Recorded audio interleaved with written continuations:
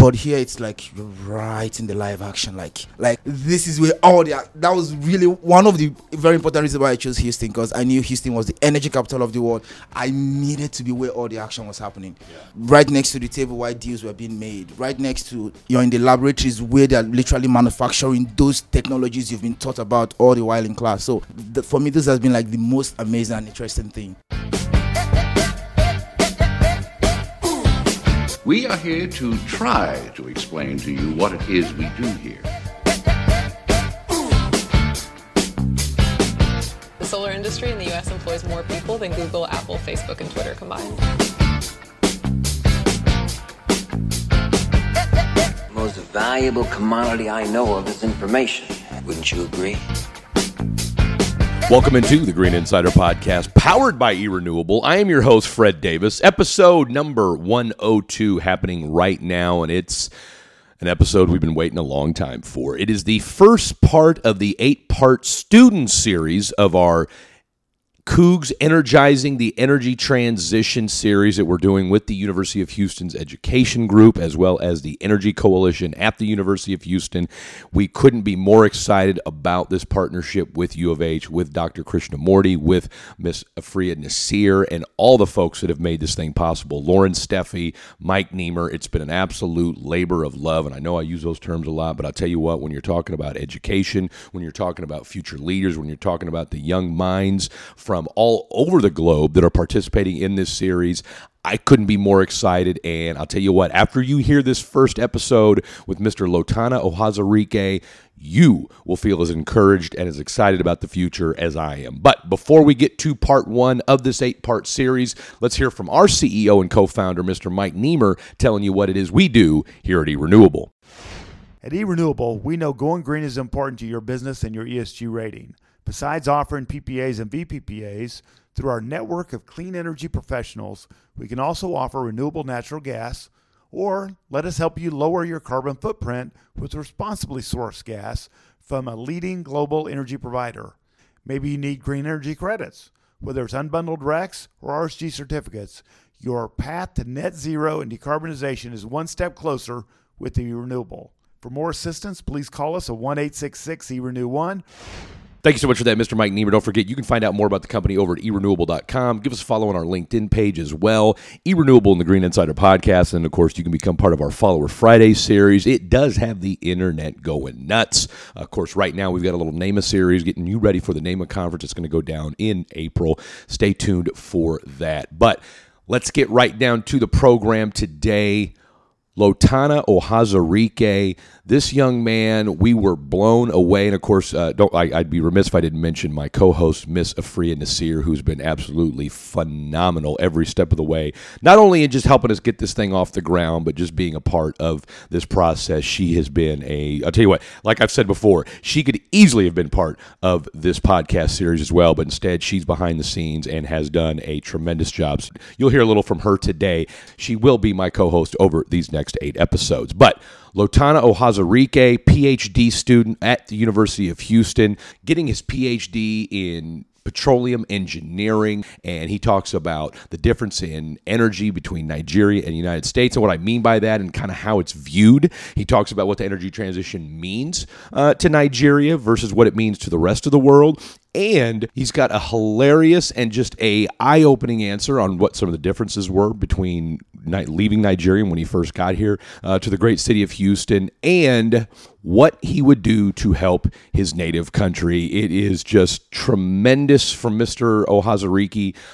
I learned a lot. You're going to learn a lot, and more importantly, you're going to feel good about where we're headed with some of these young minds. So without further ado, part one, Coogs Energizing the Energy Transition. Here is Mr. Lotanna Ohazuruike. My name is Lotanna Ohazuruike. I'm currently studying for a PhD in petroleum engineering. Prior to now, I have a bachelor's and master's, all of which I got from my country, Nigeria. I stayed in Nigeria for a huge part of my life. Just came to U of H in 2018, and it's been so much fun since then. Why U of H? Because they gave me a really good offer. Fair enough. To be honest. But also because they've got some really good professors. Like I remember when I was searching through schools, colleges for PhD, one of the things I loved the most about UFH was there were these names that I had loved all the while I was in my bachelor. So seeing them all here at UFH, I was like, okay, I've got to go to UFH. Why don't you go ahead and give us a couple of those names, so in the event that they listen to this podcast, if you need a final nudge on one of those finals when it's all said and done, who were some of those professors that you saw that helped seal the deal? Oh, I loved Christian Economides. I loved Ganesh Thakur. I love Mohammed Soliman. I love Biro Dindaruk. I love Professor Farouk Ali. So it was a whole lot of amazing names. There was Shah Kabir as well. Lots of these awesome persons that had read their books. It's different being in the class of the person whose books you've been reading for 5, 6, 7 years. So yeah, those were names that really attracted me. So when you see these names, and then when you see these are folks that, because it's funny you bring this up, right? Because I'm a sports guy, and so, I grew up watching, whether it's, the Michael Jordans of the world, the Joe Montanas or what have you. I don't get a chance necessarily to sit with those folks, but, I did sports radio long enough to be around athletes. So it's cool to, from my perspective. So to hear it from your side in an educational aspect is even cooler. So how do you, do you go up there and do you tell these guys or gals, look, I've been a huge fan of yours for all these years. What's that interaction like when you first meet them? Oh, I did that. I tried that once. I tried that with Professor Ganesh Thakur. I went to his office. I was because he was the president of there's an International Society of Petroleum Engineers, and he was the president in 2012 or so. He visited Nigeria back then, so I met him then. Back then you're just the students at backstage, among the crowd, and there's this superb guy. They tell you he's a VP of Chevron. I'm like, whoa, am I ever gonna get to have lunch with this guy? And then I come to UFH, and his office was right next to mine. So I walked in there one day, hi, Professor Ganesh Thakur, I've been a fan. I've loved you when you were SP president, when you visited Nigeria. I loved reading your books on reservoir management, and it's just it's such a huge opportunity to meet you. And it wasn't, I guess I didn't ask for any autographs, but other than the autographs, we had a pretty good conversation, he was kind of telling me about fields in Nigeria, and it was just awesome. I cannot remember the words, but I just know I was just blushing all through. No, that's fantastic. I love hearing that, and that's what makes this series so special, is getting a different perspective on that for folks that are just starting their career.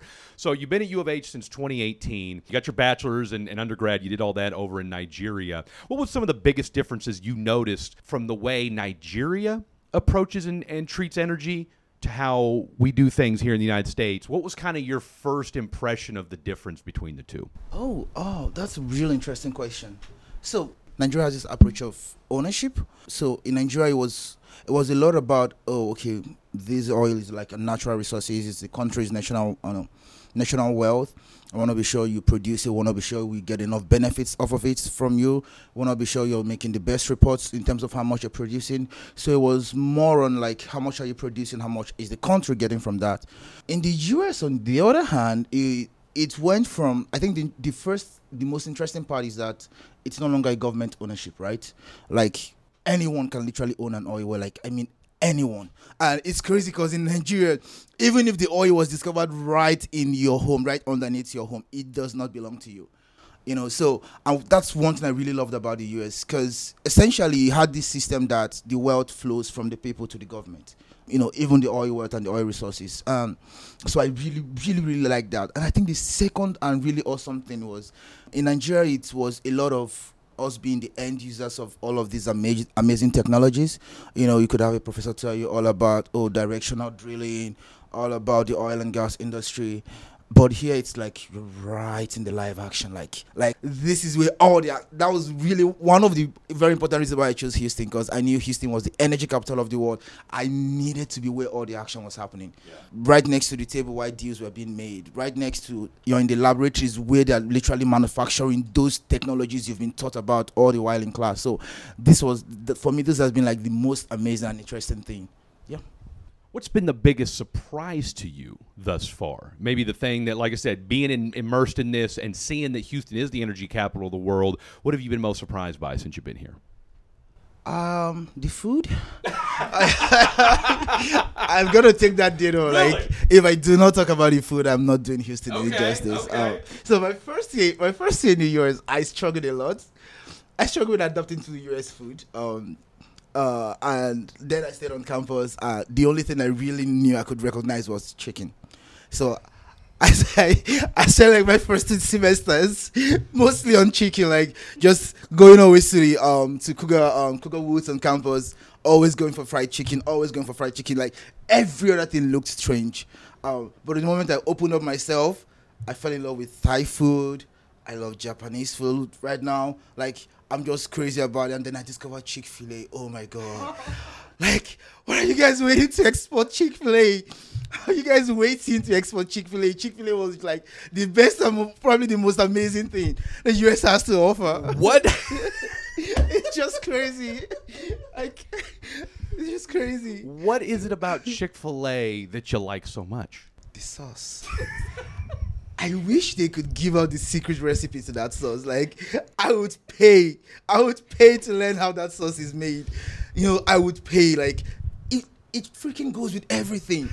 The fries, the chicken, the burgers, the bread. Like, it literally goes with everything. Like, the sauce is just heavenly. Needless to say, there's nothing quite like Chick-fil-A sauce in Nigeria. Nope, absolutely not. Nowhere near it. I love it. So when we think about the energy transition, we'll get back to Chick-fil-A at some point because I definitely need to pick your brain on this a little bit.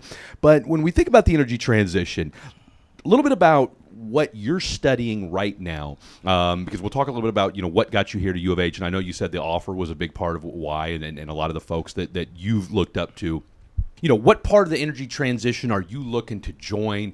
And what was it about your upbringing in Nigeria that got you hooked on energy to begin with? I guess for me, my journey with energy was actually kind of luck, I'd say. So I originally wanted to study petrochemical engineering. Like, I think, in all honesty, it felt like the biggest word in all of engineering. Electrical is just electrical, mechanical, but petrochemical, it felt like there were like 2 degrees in one. So that was where I thought of it. But as soon as I got in, there was a mistake in my registration, my enrollment, and I was, for some, mistakenly enrolled in petroleum. And I kept on trying to leave petroleum. But with time, the more I started understanding how much energy meant to Nigeria's economy, the fact that literally everything was paid for by energy, by the oil and gas reserves and resources, the more I saw how important it was. So that kind of kept me going, and then I fell in love with some technical aspects of it as well. I loved the math. I loved the very amazing computer models. Like, bro, just show that to a kid and he's going to study oil and gas for the rest of his life. That was me. And then with time, I started learning about geopolitics. I started learning of how oil was like the one commodity, right before data came up, the one commodity that connected all of the world. Like, you see what's happening in Ukraine right now. You see what's happening in Iraq, in Afghanistan, in all of these countries. And you saw the central role that oil played. So then I started seeing that, okay, this is way more than just a career to make money. This is actually something that can go as far as determining if people are killed or not. So really doing this and doing this right was very, very important. So in due time, after I came to the US, I started learning of the energy transition. Actually, I learned a lot of that thanks to UH Energy. They've been doing a lot of amazing sensitization on that. So I began thinking about it like, okay, what does this mean to me, right? The US has an amazing plan to decarbonize. But for me, this young kid from Nigeria, what does energy transition mean? And the first fear was loss of revenue for the government. That was really, in all honesty, the first fear. It's not a fear of carbon offset, CO2 emissions reduction. It was a fear of loss of revenue because I started thinking, what would the economy of Nigeria be like without an oil and gas industry? Yeah. And that was my first thought. And then with time, I became really interested in it, but no longer like the energy transition as it is, but what really is the question of sustainability in how we're going about this, right? How is this sustainable? If we switched 100% to wind, are we going to be able to have 24 hours power the way we have? Because, Fred, I have lived in blackouts. It isn't fun. I was going to say, because in Nigeria, just knowing the little bit I know and just having a few friends from Nigeria, I mean, we talk about blackouts in California, okay, but those, they just had the first ones, I think, in like 20 years this past summer. Y'all do it on a daily basis over in Nigeria. Bro, if you get 6 hours light a day, you're one of the lucky ones. Right? If you're going to be wealthy enough. Say that again for the people in the back. Say that one more time for the people in the back. Yeah, I'm saying, like, if you get 6 hours of light a day, you're one of the lucky ones, right? what's more obtainable, what's most likely is you have your own personal electric generator and you buy gas, fill it up, and then have your own power. And I'm guessing that's probably the exception rather than the rule in Nigeria. I mean, right now it's almost like the rule because anything central electricity generation is not Well, no, really I guess what I reliable. mean, and I guess that's a very American saying. What I mean is like I'm guessing fewer people have that opportunity to have generators than folks that do. Yeah, it is. Okay. Yeah, so it just makes the whole situation like really messy. And when you think of the energy transition for them, the question is, what's it gonna be? Like, if they lost their revenue, what would happen to the economy? But also, like, is it really about CO2 intensity for them, or is it really more about having affordable access to energy, right? And this is a question, something I've discussed with Dr. Ramanan a couple of times, that geographically across the world, the energy transition would mean different things. And I think that's probably the most interesting part looking at it. We're hearing a lot about, again, a push to net zero by 2050. But to your point, I mean, look, Nigeria is a major player in the oil and gas world, but we haven't heard much from Nigeria when it comes to your point, sustainability, wind and solar. Are you worried that Nigeria is not doing enough to push net zero and or sustainability forward? But to your point, because so much of it is reliant on the oil and gas business, is that right now that's more important moving forward than a push to sustainability? Yeah, I am worried. I really am worried. Like, if the IEA forecasts are right, then there's going to be like massive reduction in revenue. Now, I listen to a lot of oil and gas industry folks, amazing folks talk about it, but revenue is really down to two things. Revenue is down to volume and price. And if we say, oh yeah, we're going to keep producing oil, at what price? Or, okay, the demand for oil is there and there's no production, lower volume. In the end, revenue is not going to remain the same, right? So I don't see so much of strategic moves for that. I know there's a conference coming up recently in Nigeria, I think sometime in July, about really discussing what energy transition means. But from the government side, I've really seen them focus more on gas as a transition fuel. But again, if gas is a transition fuel, then what? Give or take, we only have that till like 2050. Do you see biofuels maybe being a huge opportunity then for Nigeria, where they enter that space? Never mentioned in Nigeria. Really? Never. Like, the closest to what we do in the US that is mentioned in Nigeria is probably hydrogen. Okay. Solar, I think they're taking a kind of a decentralized approach to it. Okay. Individuals that are wealthy enough buying solar panels for their homes, but central electricity No mass generation, solar arrays or anything like that? Nope, not happening. What's the biggest misnomer when it comes to Nigeria and its energy? Not really sure what I know. I guess in its relationship with energy. I mean, is it just? I guess what I'm trying to say is that do we is Nigeria more advanced oil and gas wise than we think, or is it just it's just, hey, look, it's oil and gas and that's just what Nigeria is? I mean, is there any misperceptions out there about Nigeria when it comes to their role in just energy? Forget the energy transition, just what their role in the energy world. Yeah, that's a really good question. Yeah, I think there is a kind of a cannibalistic view of oil producing countries.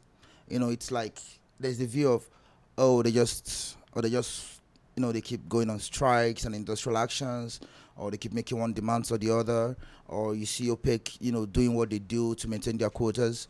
I think there's that view of, they're just, putting all of these strains on the US. But sometimes as well, I would hope that people will look at it more also from their point of view.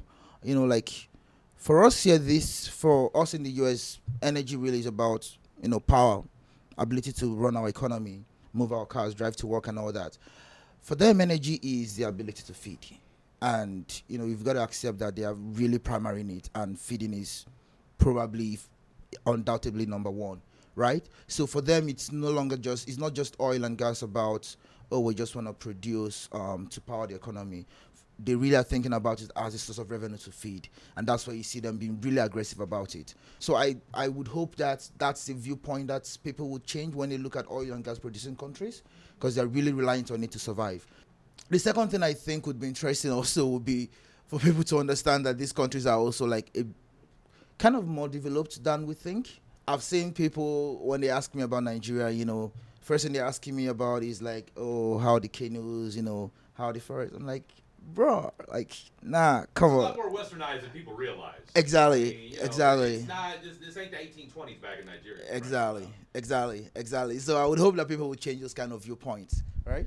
But for a guy like Lotanna, and you're over here, you're getting your education. I guess this is a two-part question. One, when do you graduate, and what's kind of your next step? All right, when you leave U of H, what do you want to do? And I guess my first question is, do you plan on going back to Nigeria when you get done with school?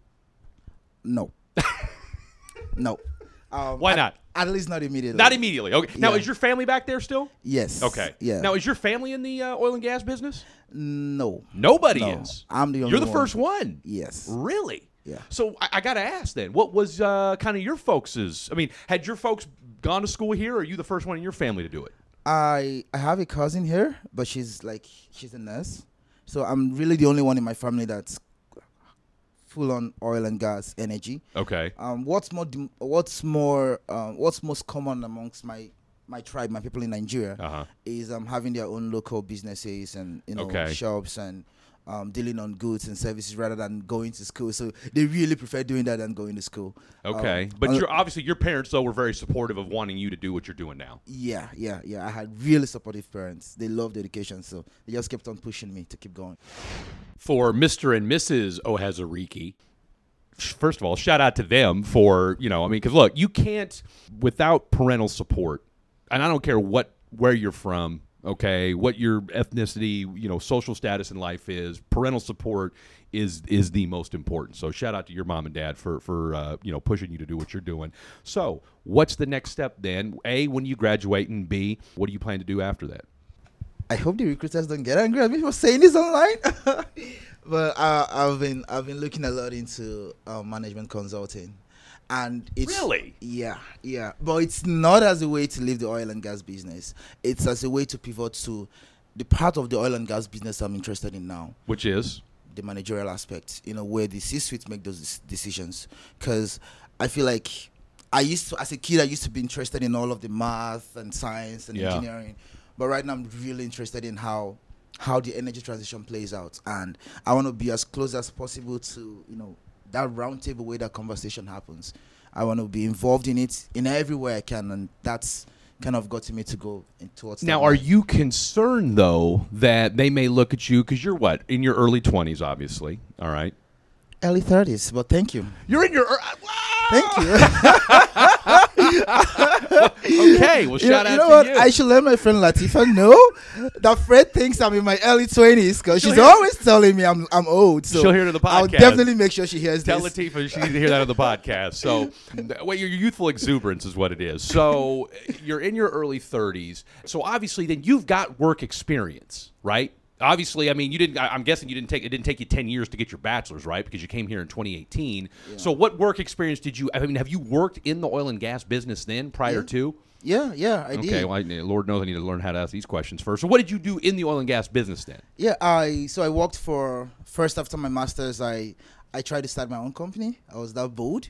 I kind of went into training and consulting for a while. Did that for a couple of months, 7 or 8 months. Didn't work out. Then I got an offer from a company that does something similar, and I just went with them. And then you did that in Nigeria? Yeah, I did that in Nigeria. Okay, and then how long did you do that before you decided, okay, I want to go get, and you're getting what, a PhD? Yeah. Okay, and so how long did you do that, work for the consulting company before you came here to the United States? I did that for 3 months. Oh, you don't play around. Yeah. It's yeah, I did that for 3 months, and then I saw a friend that was doing his master's in the US, and I was like, bro, how did you get here? And he was like, oh, Lotanna, you just gonna email the professor, tell them your research interest, your profile. And I remember going back to LinkedIn to look at his profile. I was like, man, I've got a really good profile compared to this guy. If he can get it, then I can get it. 3 months into the job, and I started spending my nights sending emails. And as soon as I got good responses, I applied. I think in the end, I spent 11 months working before I came to the US. Okay, so you still worked for the consulting firm the whole time through. Yeah, okay, yeah, gotcha. So real quick, and Afria, I know you got to throw something in there. I was just mesmerized by what he had to say. I was listening to him talk, And first of all, the only thing I could relate to was Chick-fil-A. But everything else he said, I realized there's so much to learn when you speak to someone, you know, and you hear their life story. You're like, wow, this person knows so much that I don't know. So honestly, what like advice would you have for someone like me? What resources can I look into to kind of get a better understanding of, you know, what you're talking about? So I think probably the first thing is if you can get a handle on any of Daniel Yergin's books, that's like the best. Whose books? Daniel Yergin. Daniel Yergin? Yeah. Okay. Yeah. That's for me the best book to really understand the energy. I think he published one last 2 years. Okay. The new map.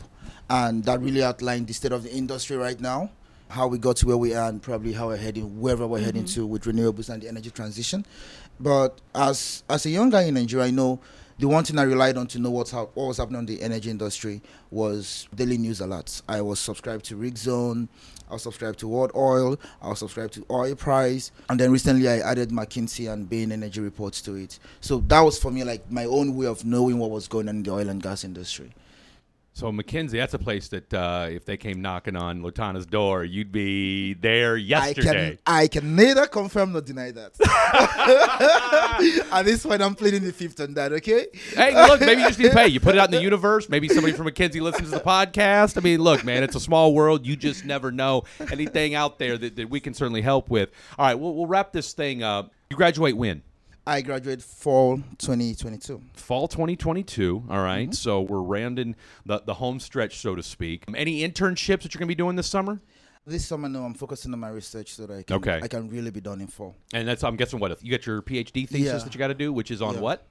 On, interestingly, nuclear waste disposal. Really? Because I'll tell you what, nuclear, look, we know what its capabilities are, but nuclear waste seems to be the bugaboo as to why we're not doing more nuclear. Is that kind of the so is Lotanna going to bring some nuclear waste knowledge to us that might kickstart that conversation again? Yeah, I'm hoping to. There kind of have been a lot of conversations recently about it, right? Because if we really are going to get the energy transition, I think nuclear is probably our best way to solve the power generation issue. Yeah. And with that comes gigatons of waste. So what we've been working on in my group, shout out to Professor Kinjeli.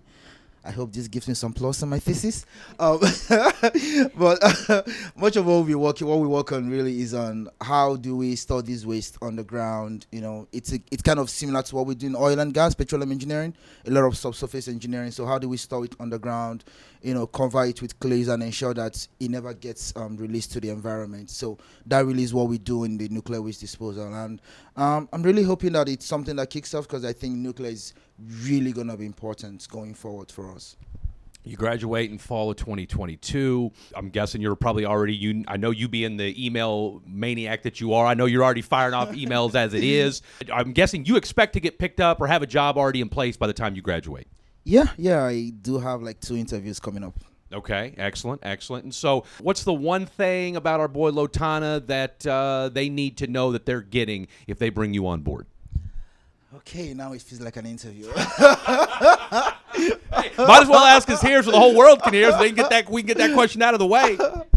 I mean, I think there's one thing about me that I've really understood, and it's the fact that when I get into an organization, whatever they are involved in, I expect us at that point in time to be the best at it. And I would work my ass off to make that happen. As a bachelor's, I did that for my school. It was our first time winning the quiz competition across all of Africa. We're the top school.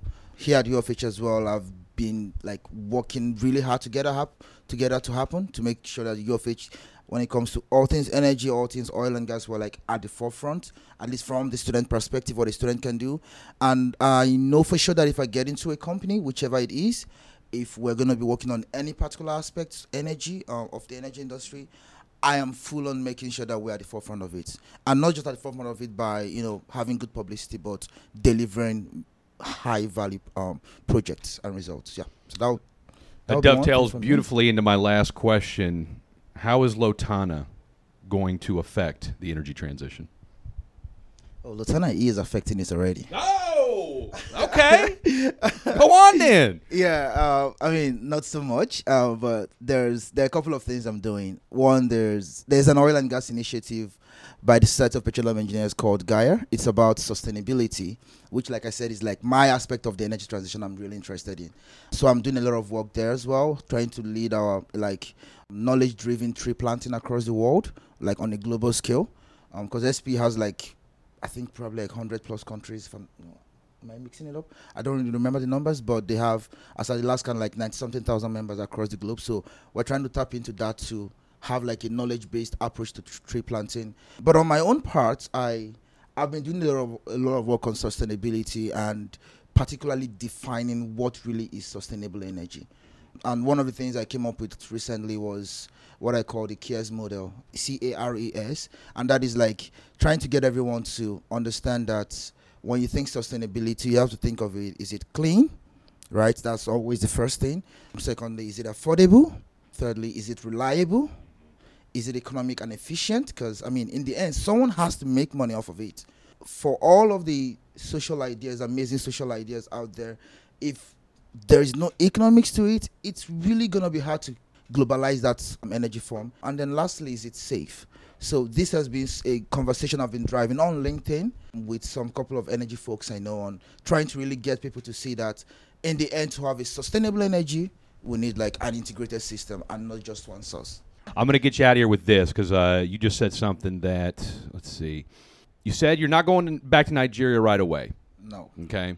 But we know, you know, that whether it's the United States, I don't care what country it is, all right? We can always use minds like the Afri and Nasirs of the world, of the Lotannas of the world.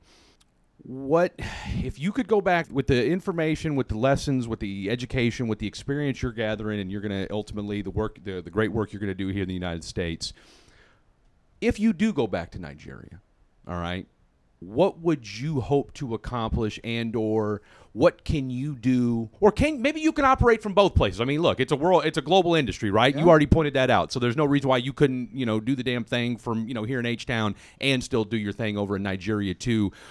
What's the biggest thing you could do to help Nigeria push forward in the energy transition? If they came to you and said, Lotanna, look, we need your help. What could you do to help affect change to get Nigeria push forward so that, people do understand, so you don't get these ignorant ass questions about, does Nigeria have this? And it's like, come on, no, folks, we're doing things in Nigeria. What would Lotanna do? What's the first thing you need to do and or would do to help push the energy transition forward in Africa, in Nigeria?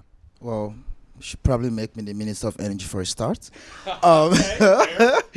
I mean, I think there are a couple of low-hanging fruits that Nigeria can grab, right?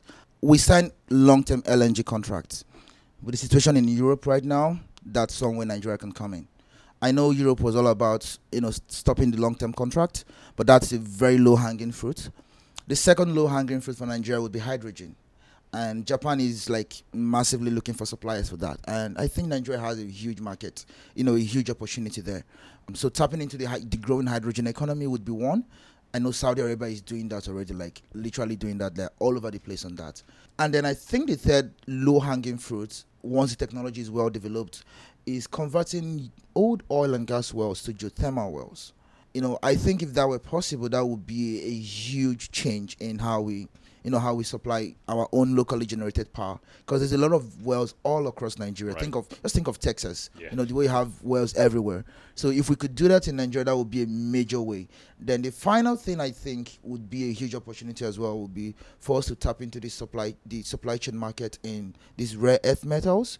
The nickels, the cobalts, the lithium.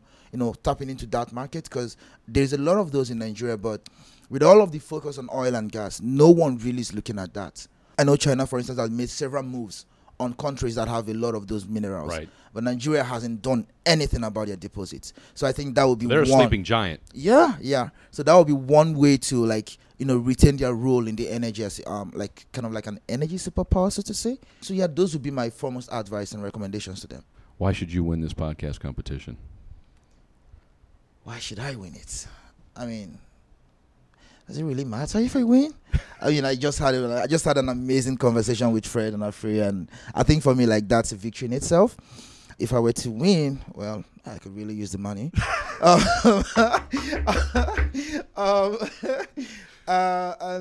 Yeah, I guess like if this was fun enough, even if I do not win, hopefully invite me for another podcast.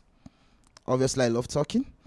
I really love talking, especially if it's about energy. I can talk about it all day. So, yeah, I think those are some victories for me. But, yeah, with the money, yeah. Lots of places you could go to. Is that what made you decide to enter this contest, by the way? I got to ask you that. Oh, the moment I saw the title. Once it's about energy and to add a sweet spot to it, energy transition, I'm all in. Thank you so much for that, Mr. Lotanna Ohazuruike. Don't forget, you can catch all of the Green Insider episodes over at Apple Podcasts, Google Play, Spotify, and on our website, erenewable.com. Don't forget, Part 2 comes out on Thursday. Just a heads up, we're over here at the Energy Marketing Conferences here in downtown Houston. We'll give you updates from that. We've also got the Grid Next here in Houston. It's going to go down later on this week as well. We are all over the place. And then don't forget, we've got our Follower Friday on the NAMA series. So much going on right now. No better place to be content and podcast-wise than the Green Insider and erenewable.com. If you're not following us on LinkedIn, shame on you. Do it now. Got to give a shout-out, as always, to the entire eRenewable team and Mike, Roger, Al, all the audience, all the guests, everybody that makes this possible. Without you, we couldn't do what we do. This has been the Green Insider Podcast, powered by eRenewable. We make going green easier.